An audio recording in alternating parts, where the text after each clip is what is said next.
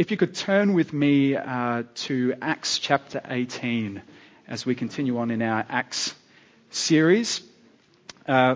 This week we're really looking at urban gospel ministry, the gospel going forward in an urban setting. So if you turn with me to Acts chapter 18, we'll be looking at Acts chapter 18 and 19, but I'm just going to read a few verses to start us off before I pray. Acts chapter 18, starting from verse 9. And the Lord said to Paul one night in a vision, "Do not be afraid, but go on speaking, and do not be silent. For I am with you, and no one will attack you to harm you. For I have many in this city who are my people." And he stayed 1 year and 6 months, teaching the word of God among them. Let's pray. Oh Lord, thank you that you are the God whose power is magnified in weakness. That you love to use weak vessels like me to magnify your glory. Lord, I just pray this morning that you would powerfully speak to us from your word, that you would fill us full of confidence about your work in this world, sending the gospel forward. And I pray this in Jesus' name. Amen. Well, in 1998 came the release of one of my favourite films, The Truman Show. It's a film centred around the life of the fictional character Truman Burbank. Truman is the first child to be legally adopted by a corporation and is unaware that his daily life is being broadcast continuously around the world as part of a reality TV show. Truman has absolutely no idea that he lives in an artificial world. He has a job in an insurance business.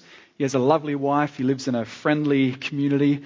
But his life, in fact, is the giant set for a global TV show, reality TV show. Everything Truman knows is not what it seems. And the interesting thing about this film is that Truman initially thought he had the right perspective. He thought he understood life. His life, that is. But he was profoundly wrong. In order to find freedom, in fact, Truman needed to see things rightly. He needed to change his perspective to see things as they are, to see beyond the artificial world that he lived in and to see the real world.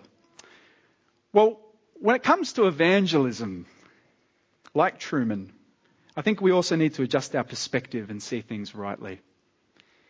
If you're like me, when it comes to sharing the gospel, we can quickly find ourselves losing heart over what seems to be poor results, hard hearts, mocking of friends or family. And with seemingly poor results comes discouragement. And with discouragement, like Truman Burbank, we can lose perspective. Well, if you're feeling discouraged this morning in your attempts to evangelize, I believe God wants to help you to see things from his perspective. I believe he wants to adjust your perspective to see his plan going forward. And so the title for this message, if you're taking notes, is City to City, the spread of the gospel in the face of discouragement. I really want to take just two simple parts to this message. The first part, I just want to unpack these couple of chapters, so I'm calling it the Tale of Two Cities. And then the second part, I really just want to unpack the passage and look at some implications for our city, some implications for us. But if you're taking notes again, there's one driving point in this message, one thing we'll be hammering home, and which I really hope the Lord gives you from this message, and that is that even in the midst of discouragement, the gospel will go forward. Even in the midst of discouragement, of opposition, of disappointment, the glorious gospel of Jesus Christ is going forward. So why don't we begin with our first part, part one, the Tale of Two Cities. Well, Last time we were in Acts, we were looking at Athens. Paul was in Athens, which was a city of about 10,000 people. And really, Athens, you can think about it as the intellectual, philosophical center of the Greco-Roman world at this point in time. Famous for philosophers and thought, this was the center. Well, if Athens was the philosophical center of the world, Corinth was the commercial center. Corinth was a busy, bustling city of, at its peak, about 750,000 people. It was a city that straddled a peninsula, and it had a small canal/slipway across the middle of that peninsula. So if you were a tradesperson or a seaman with a boat, you could drag your boat the extra distance across the slipway, saving yourself some 300 kilometers of treacherous sailing. It was likewise a city that was full of seafarers.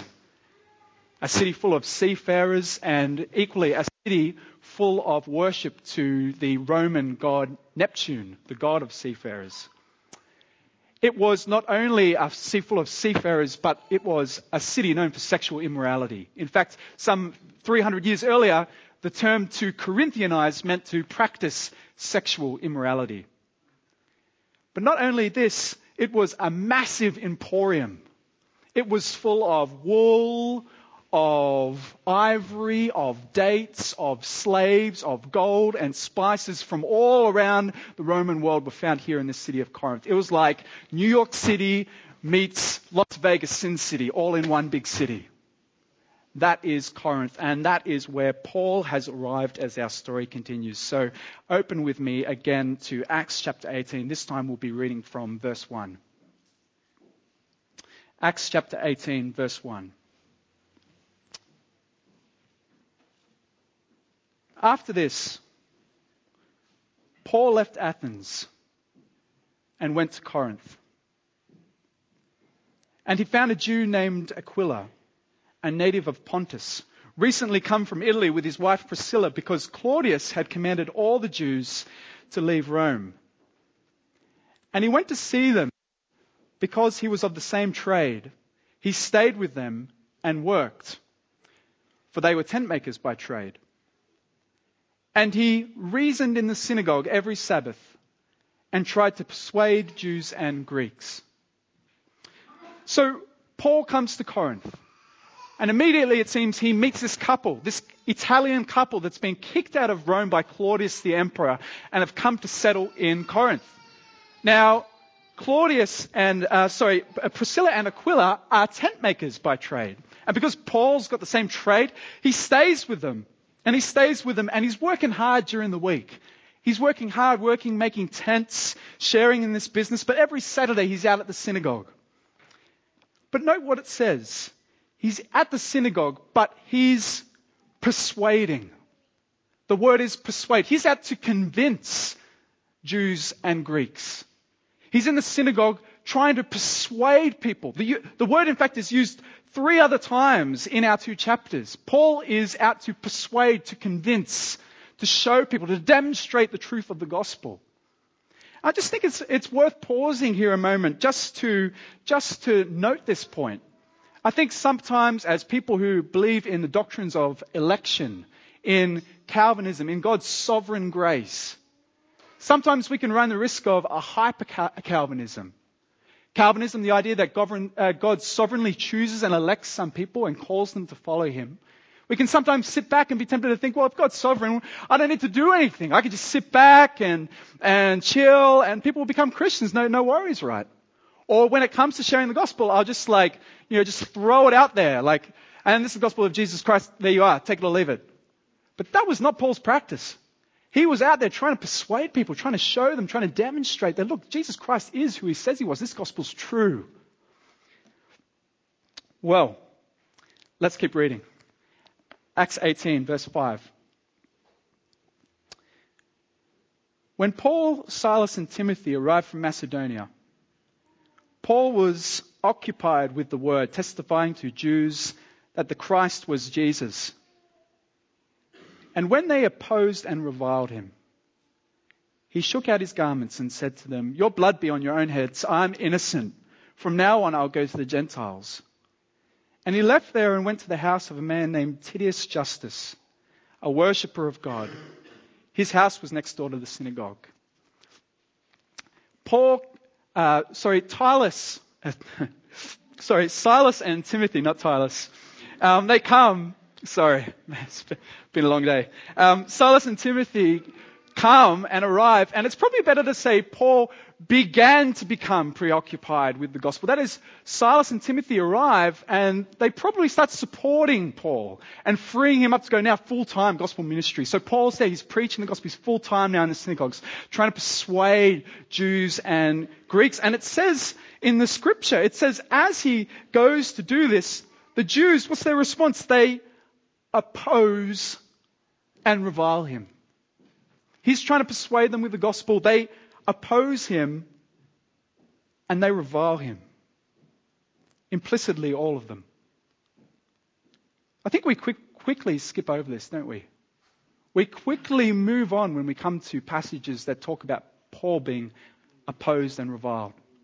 And we think, yeah, but it's Paul, the super apostle. No troubles at all being opposed and reviled. Yet how must have this felt for Paul to be opposed and reviled? I mean, have you ever shared the gospel with someone and been reviled? You know, I can only think of my little feeble attempts, like the other day when we did Walk Up, and the first person we came to, I mean, I was so fearful. The first person we came to and we offered our survey, and he ripped it up and threw it in the bin, or said he was going to rip it up and throw it in the bin, and I was just immediately discouraged. I was like, oh man, what are we doing this for? And yet Paul is daily in the synagogue trying to convince these people of the gospel, and they oppose him and they revile him. Well, friends, the answer is we do get some insight into how Paul felt about this. In his letter to the 1 Corinthians, he describes exactly how he felt when he first took the gospel to the Corinthians. He writes this in 1 Corinthians chapter 2, verse 1. Paul says, speaking of this moment, "And I, when I came to you, brothers, did not come proclaiming to you the testimony of God with lofty speech or wisdom. For I decided to know nothing among you except Jesus Christ and Him crucified. And I was with you in weakness and in fear and in much trembling. And my speech and my message were not in plausible words of wisdom, but in demonstration of the Spirit and of power, so that your faith might not rest in the wisdom of men, but in the power of God." Paul says that in that moment, he was in fear and trembling and much weakness. Paul, you see, is in many ways a man just like us. And he is afraid for his own life. Well, so Paul says to the Jews as they oppose and revile him, you take responsibility for your own sins. I'm going to the Gentiles. And he carries on preaching, but he carries on preaching right next door. And this must have just enraged the Jews. I mean, imagine the scene, the synagogue's here, he's right next door carrying on doing what he's doing, right next door to them. And then suddenly as he faithfully is preaching and teaching, Crispus, who's the manager, if you like, of the synagogue, suddenly becomes a believer, him and his household, and they move next door, and Paul's preaching and teaching. And you can just see them, they must be raging at this point. They're getting so mad. The scripture says that many more Corinthians became Christians, and so you can just imagine the opposition is escalating to break point. And there's this picture of Paul who's growing in fear as probably threat after threat is coming in, and he's beginning to think, should I leave? What should I do? When suddenly a miraculous vision occurs. Read with me, chapter 18, verse 9.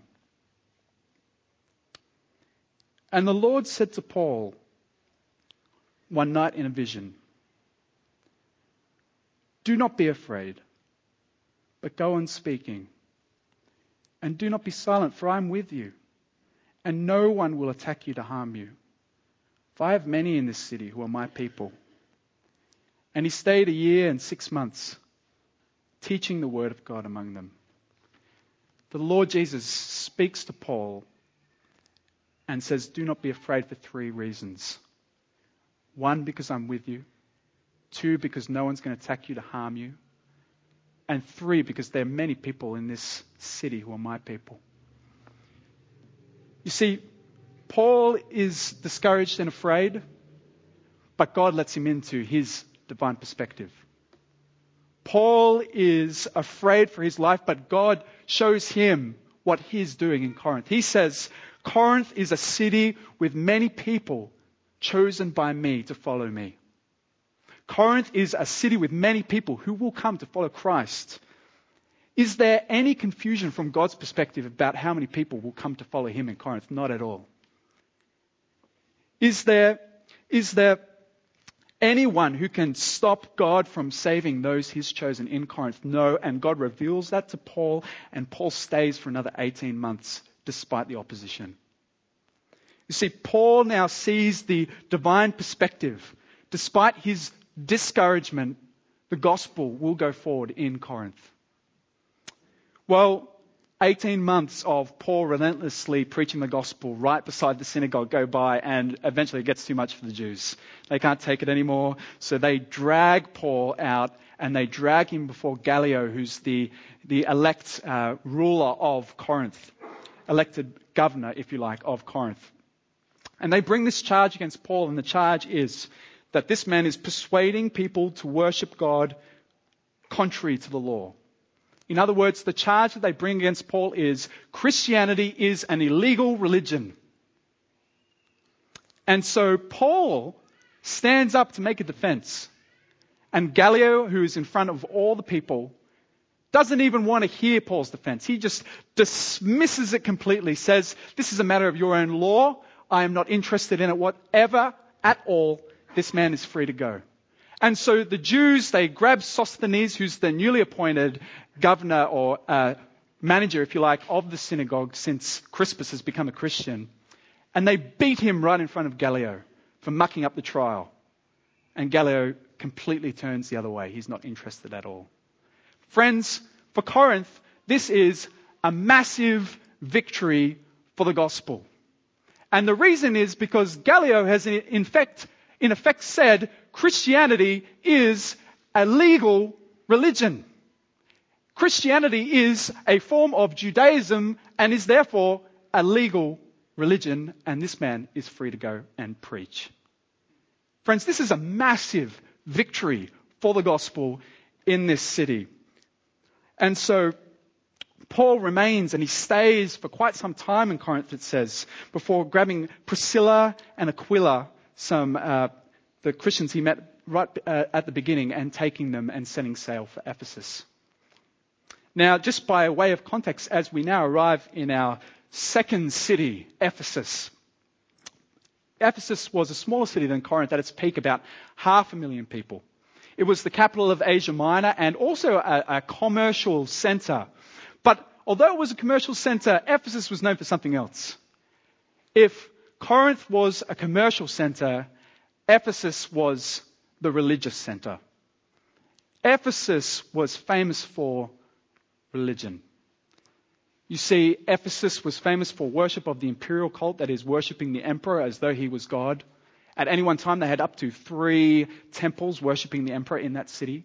But the most famous thing in Ephesus, by far, was the temple to the god Artemis, or as the Romans would call her, Diana. This temple was massive.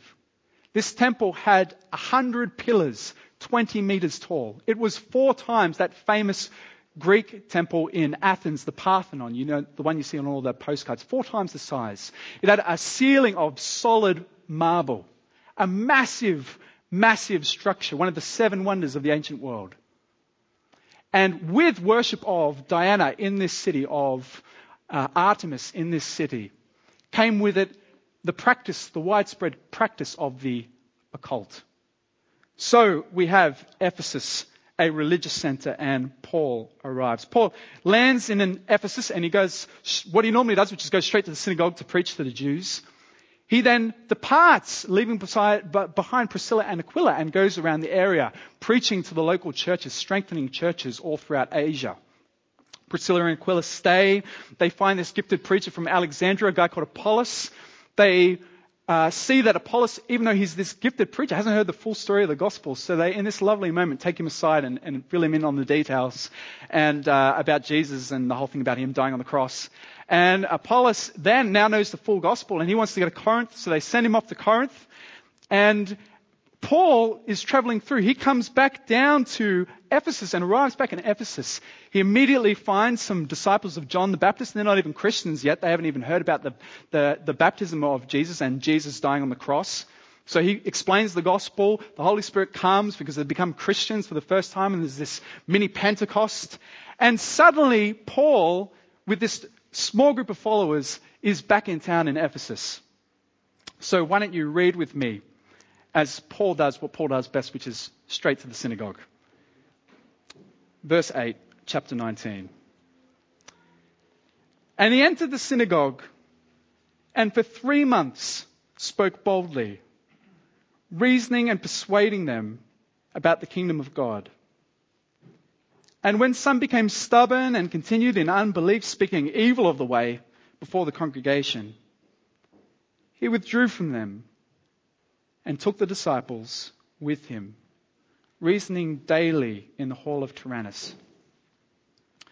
Paul is boldly speaking once again. He's reasoning. He's again persuading.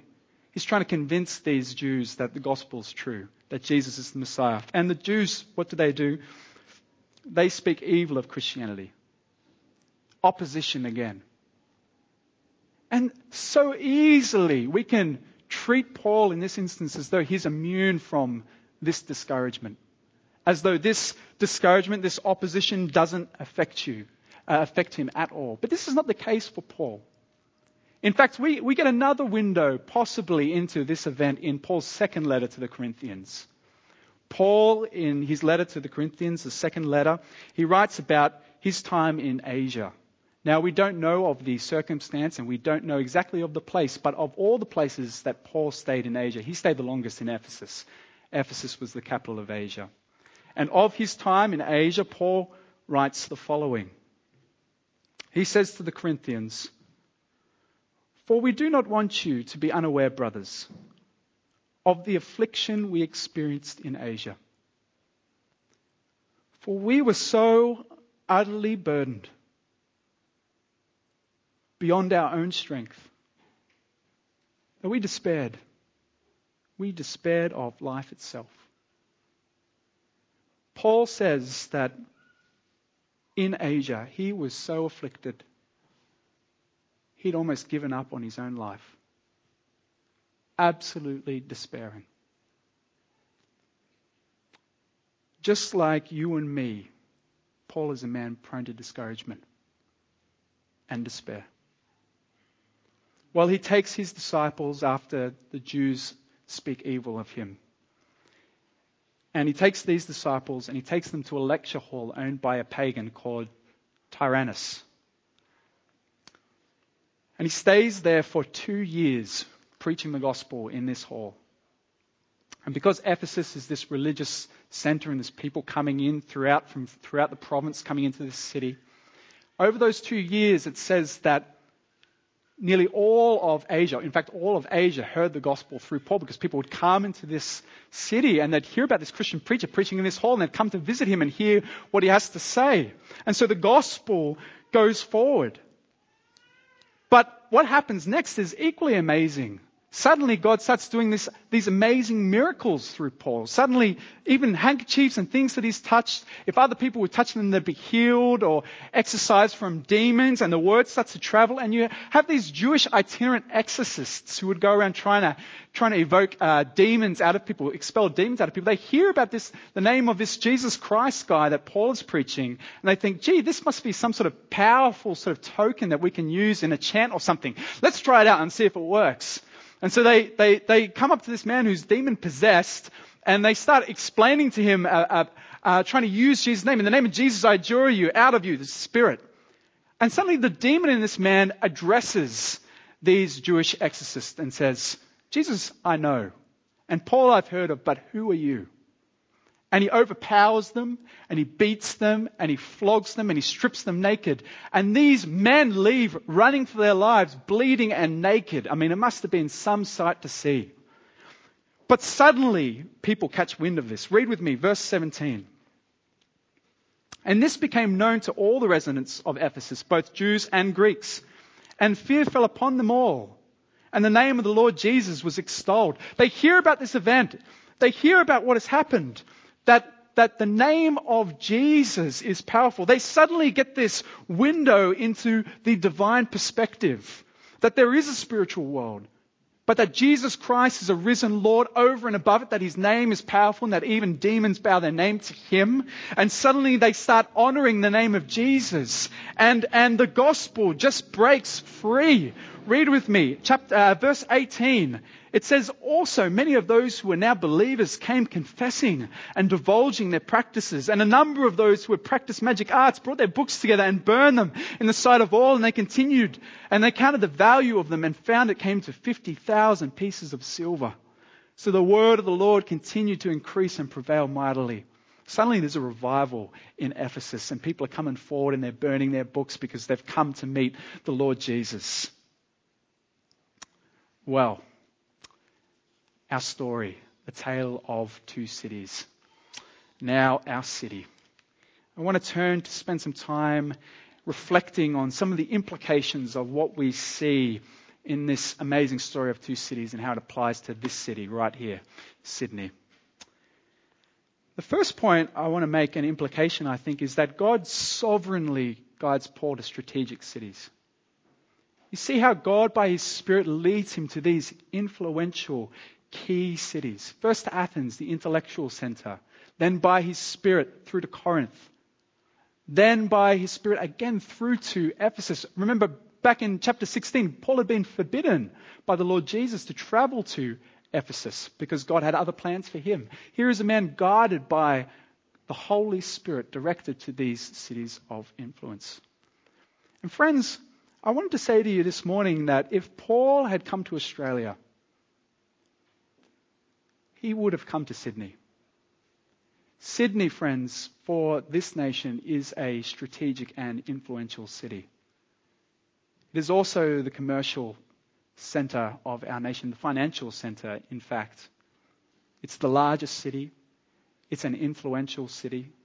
It's a city full of people from tribes and nations from all around the world. It is a key and crucial city for the gospel, not only in our nation, but in our region. Paul would have come here. But not only that, Paul sovereignly is guided by the Holy Spirit to these cities. But you, my friends, have been sovereignly guided by God to this city. More than that, you, my friends, have been sovereignly guided by God to this church in this city. You see, if you're a Christian, you're not here by chance. Not at all. Your story, your life is not a story of chance. No, you see, we read in Paul's letter many years later to the Ephesians about God's perspective on your life. Paul says this in Ephesians chapter 1. Blessed be the God and Father of our Lord Jesus Christ, who has blessed us in Christ with every spiritual blessing in the heavenly places, even as He chose us in Him before the foundation of the world. Do you realize, friends, if you're a Christian, God chose you before the foundation of the world. Your life is not a story of chance or accident. Your life is a story of plan and purpose. And so even though you might be sitting here in church this morning and thinking, I'm not even sure what my gifting is. I'm not even sure what the contribution I make or can make to this church. You need to hear that God has a plan and purpose for you being part of this local body, this church.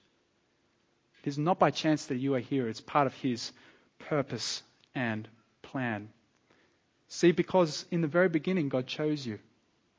Though you were dead in your trespasses and sins, though you had rebelled against God and you were the king of your own life, He came after you. He foresaw that you would rebel against Him, but He was not put off by that. He determined to save you. And He chose to save you at incredible cost to Himself, at the cost of His Son, our Lord Jesus. So that by faith and faith in Him alone, you might be reconciled to Him. But not only reconciled to Him, He made plans from before the foundation of the world for you to walk in good deeds. Your life is not an accident. You are here and part of this church for a purpose in a strategic city. Well, secondly, point 1, God sovereignly guides Paul to strategic cities. Point 2, Paul takes the gospel to the religious and the irreligious. In fact, Paul takes the gospel to anyone who will listen. You see, in the synagogue, we have religious people. We have God-fearing people. You see, you can be a religious person, a person who goes to church, attends church, and you cannot be a Christian. Because going to church is not what makes someone a Christian. Trusting in Jesus Christ is what makes you a Christian. You can be a religious person and not know Jesus. So Paul preaches to the religious people, but he also goes to the irreligious people who will never attend church. You see, for us as a church, Sovereign Grace, we did some surveys a while ago, and one of the big things that people said is they felt as though their friends, they wouldn't come to church. They lived too far away, they wouldn't be interested. Well, if that's true, and I believe it is, we need to take the gospel to them. And friends, here in Acts chapter 18 and 19, we see Paul doing just that. He preaches to the religious in the synagogues. He preaches to people that would never attend synagogues. He preaches to everyone and anyone who will listen. And that also needs to be our practice. Well, point 3, not only does Paul take the gospel to the religious and the irreligious, Paul struggles and strives to win people. We see that word persuade used 4 times. He's out there to convince people. He's out there to win them. He wants to, not in a disparaging way, but in an appealing way. He believes the gospel is true, and he's out to do anything in his power to show people that it is true. But not only that, he's there for the long term. Friends, Paul spent a total of 5 years in Corinth and Ephesus. 5 whole years he spent. But he didn't spend just preaching from a pulpit. He spent living amongst them, with them, in their houses, on the streets, living with people in intimate relationship, preaching the gospel faithfully day in and day out. He was struggling and striving. He worked as a tent maker. He worked hard for the sake of the gospel. You know, you might be sitting here in church and you're finding evangelism tough. Well, friends, I want to encourage you, so did Paul. Evangelism can be difficult. And in the example of Paul, we see someone who is struggling and striving to win people for Jesus. John Stott puts it this way. He says, when we contrast much contemporary evangelism with Paul's, its shallowness is immediately shown up. Our evangelism tends to be too ecclesiastical, inviting people to church, whereas Paul also took the gospel out into the secular world. Too emotional, appeals for a decision without adequate basis for understanding. Paul taught and reasoned and tried to persuade. And too superficial, making brief encounters and expecting quick results. Whereas Paul stayed in Corinth and Ephesus for 5 years, faithfully sowing gospel seed, and in its due time reaped a harvest. I think John Stott's right. Sometimes we can have a superficial approach to evangelism. Whereas in Paul, we see someone who struggles and strives to win people. Well, lastly, point 4. Paul faced his discouragement with the divine perspective. You know, Paul faced numerous discouragements. He was opposed and reviled twice. He was dragged before Gallio. In the next verses, we're going to see that he's dragged before the city again. Paul faced numerous struggles and continues in despite of his struggles and discouragements to faithfully strive and preach the gospel. How is that possible? How can he do it? Well, I put to you, he had access to the divine perspective. Read with me again, Acts chapter 18, verse 9.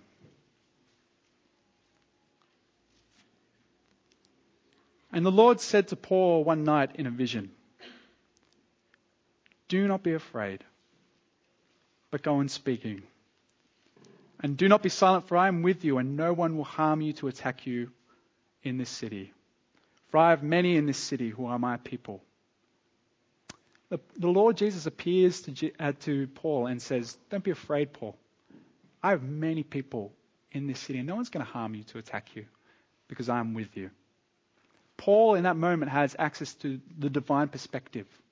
His perspective is altered in that moment, and he sees all of what God is doing in that city.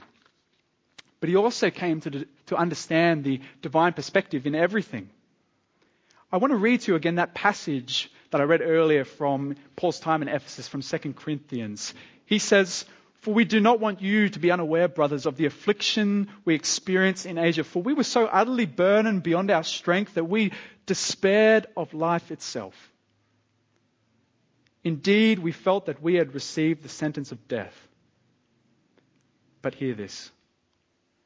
"But that was to make us rely not on ourselves, but on God who raises the dead."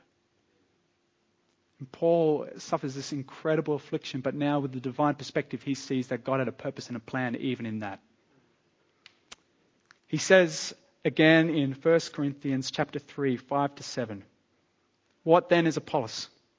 What is Paul? Servants through whom you believed. As the Lord assigned to each, I planted, Apollos watered, but God gave the growth. So neither he nor plants nor he who waters is anything, but only God who gives the growth." Paul came to understand that there was a sovereign Lord that despite his discouragement was building his church. He had access to the divine perspective. You know, we may have not had a divine vision, but we do have access to the same perspective through his word. So friends, I just want to encourage you. Are you discouraged? Are you feeling discouraged in your attempts to win family and friends? You've been trying to share the gospel with them for now it seems like years and seen no fruit. Give yourself to this word. Access in here the divine perspective. The divine perspective of an unstoppable gospel that is going forward. Of a God that has a purpose and a plan even in the face of discouragement. You know, I wanted to just end this message just with an illustration, in fact a story of this exact thing happening in this church.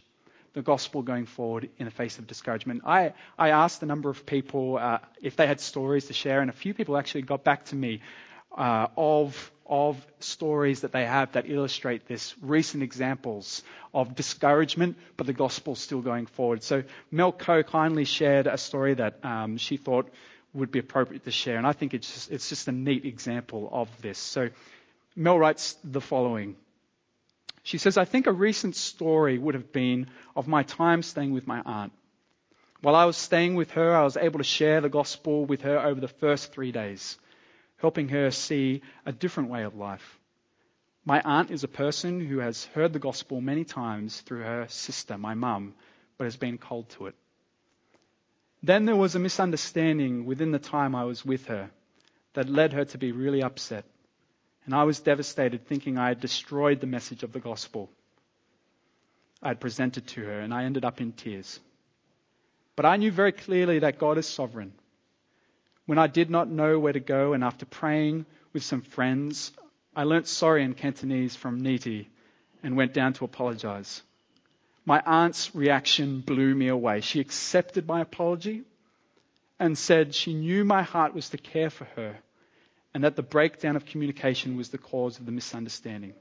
It brought us closer, and I could see it was God's grace and mercy." Hear this. "The gospel really has fruited in my aunt's life, and it's an ongoing story with her with many sticky bombs. I'm so thankful to God for God to change my discouragement into joy." Discouragement, the gospel still going forward. Friends, I want to encourage you, if you're discouraged, access to the divine perspective. See a gospel that's going forward despite discouragement. Well, in the tale of these two cities, we see some lessons for here in this city. Let's take heart and keep going in the work of the gospel as we consider the divine perspective. Even in the midst of discouragement, friends, this gospel will go forward. Well, why don't you join with me in praying for a gospel movement in this city? Lord Jesus, we just cry out for grace. We love you. We love your gospel. We also love our friends and family who don't know you, Lord. Lord, would you do an amazing work in this city? Would you bring many, many hearts to trust in Christ for the first time, Lord? May there be many people in this church worshipping the risen Jesus for the very first time as they meet him through your word. And we pray this in his name. Amen.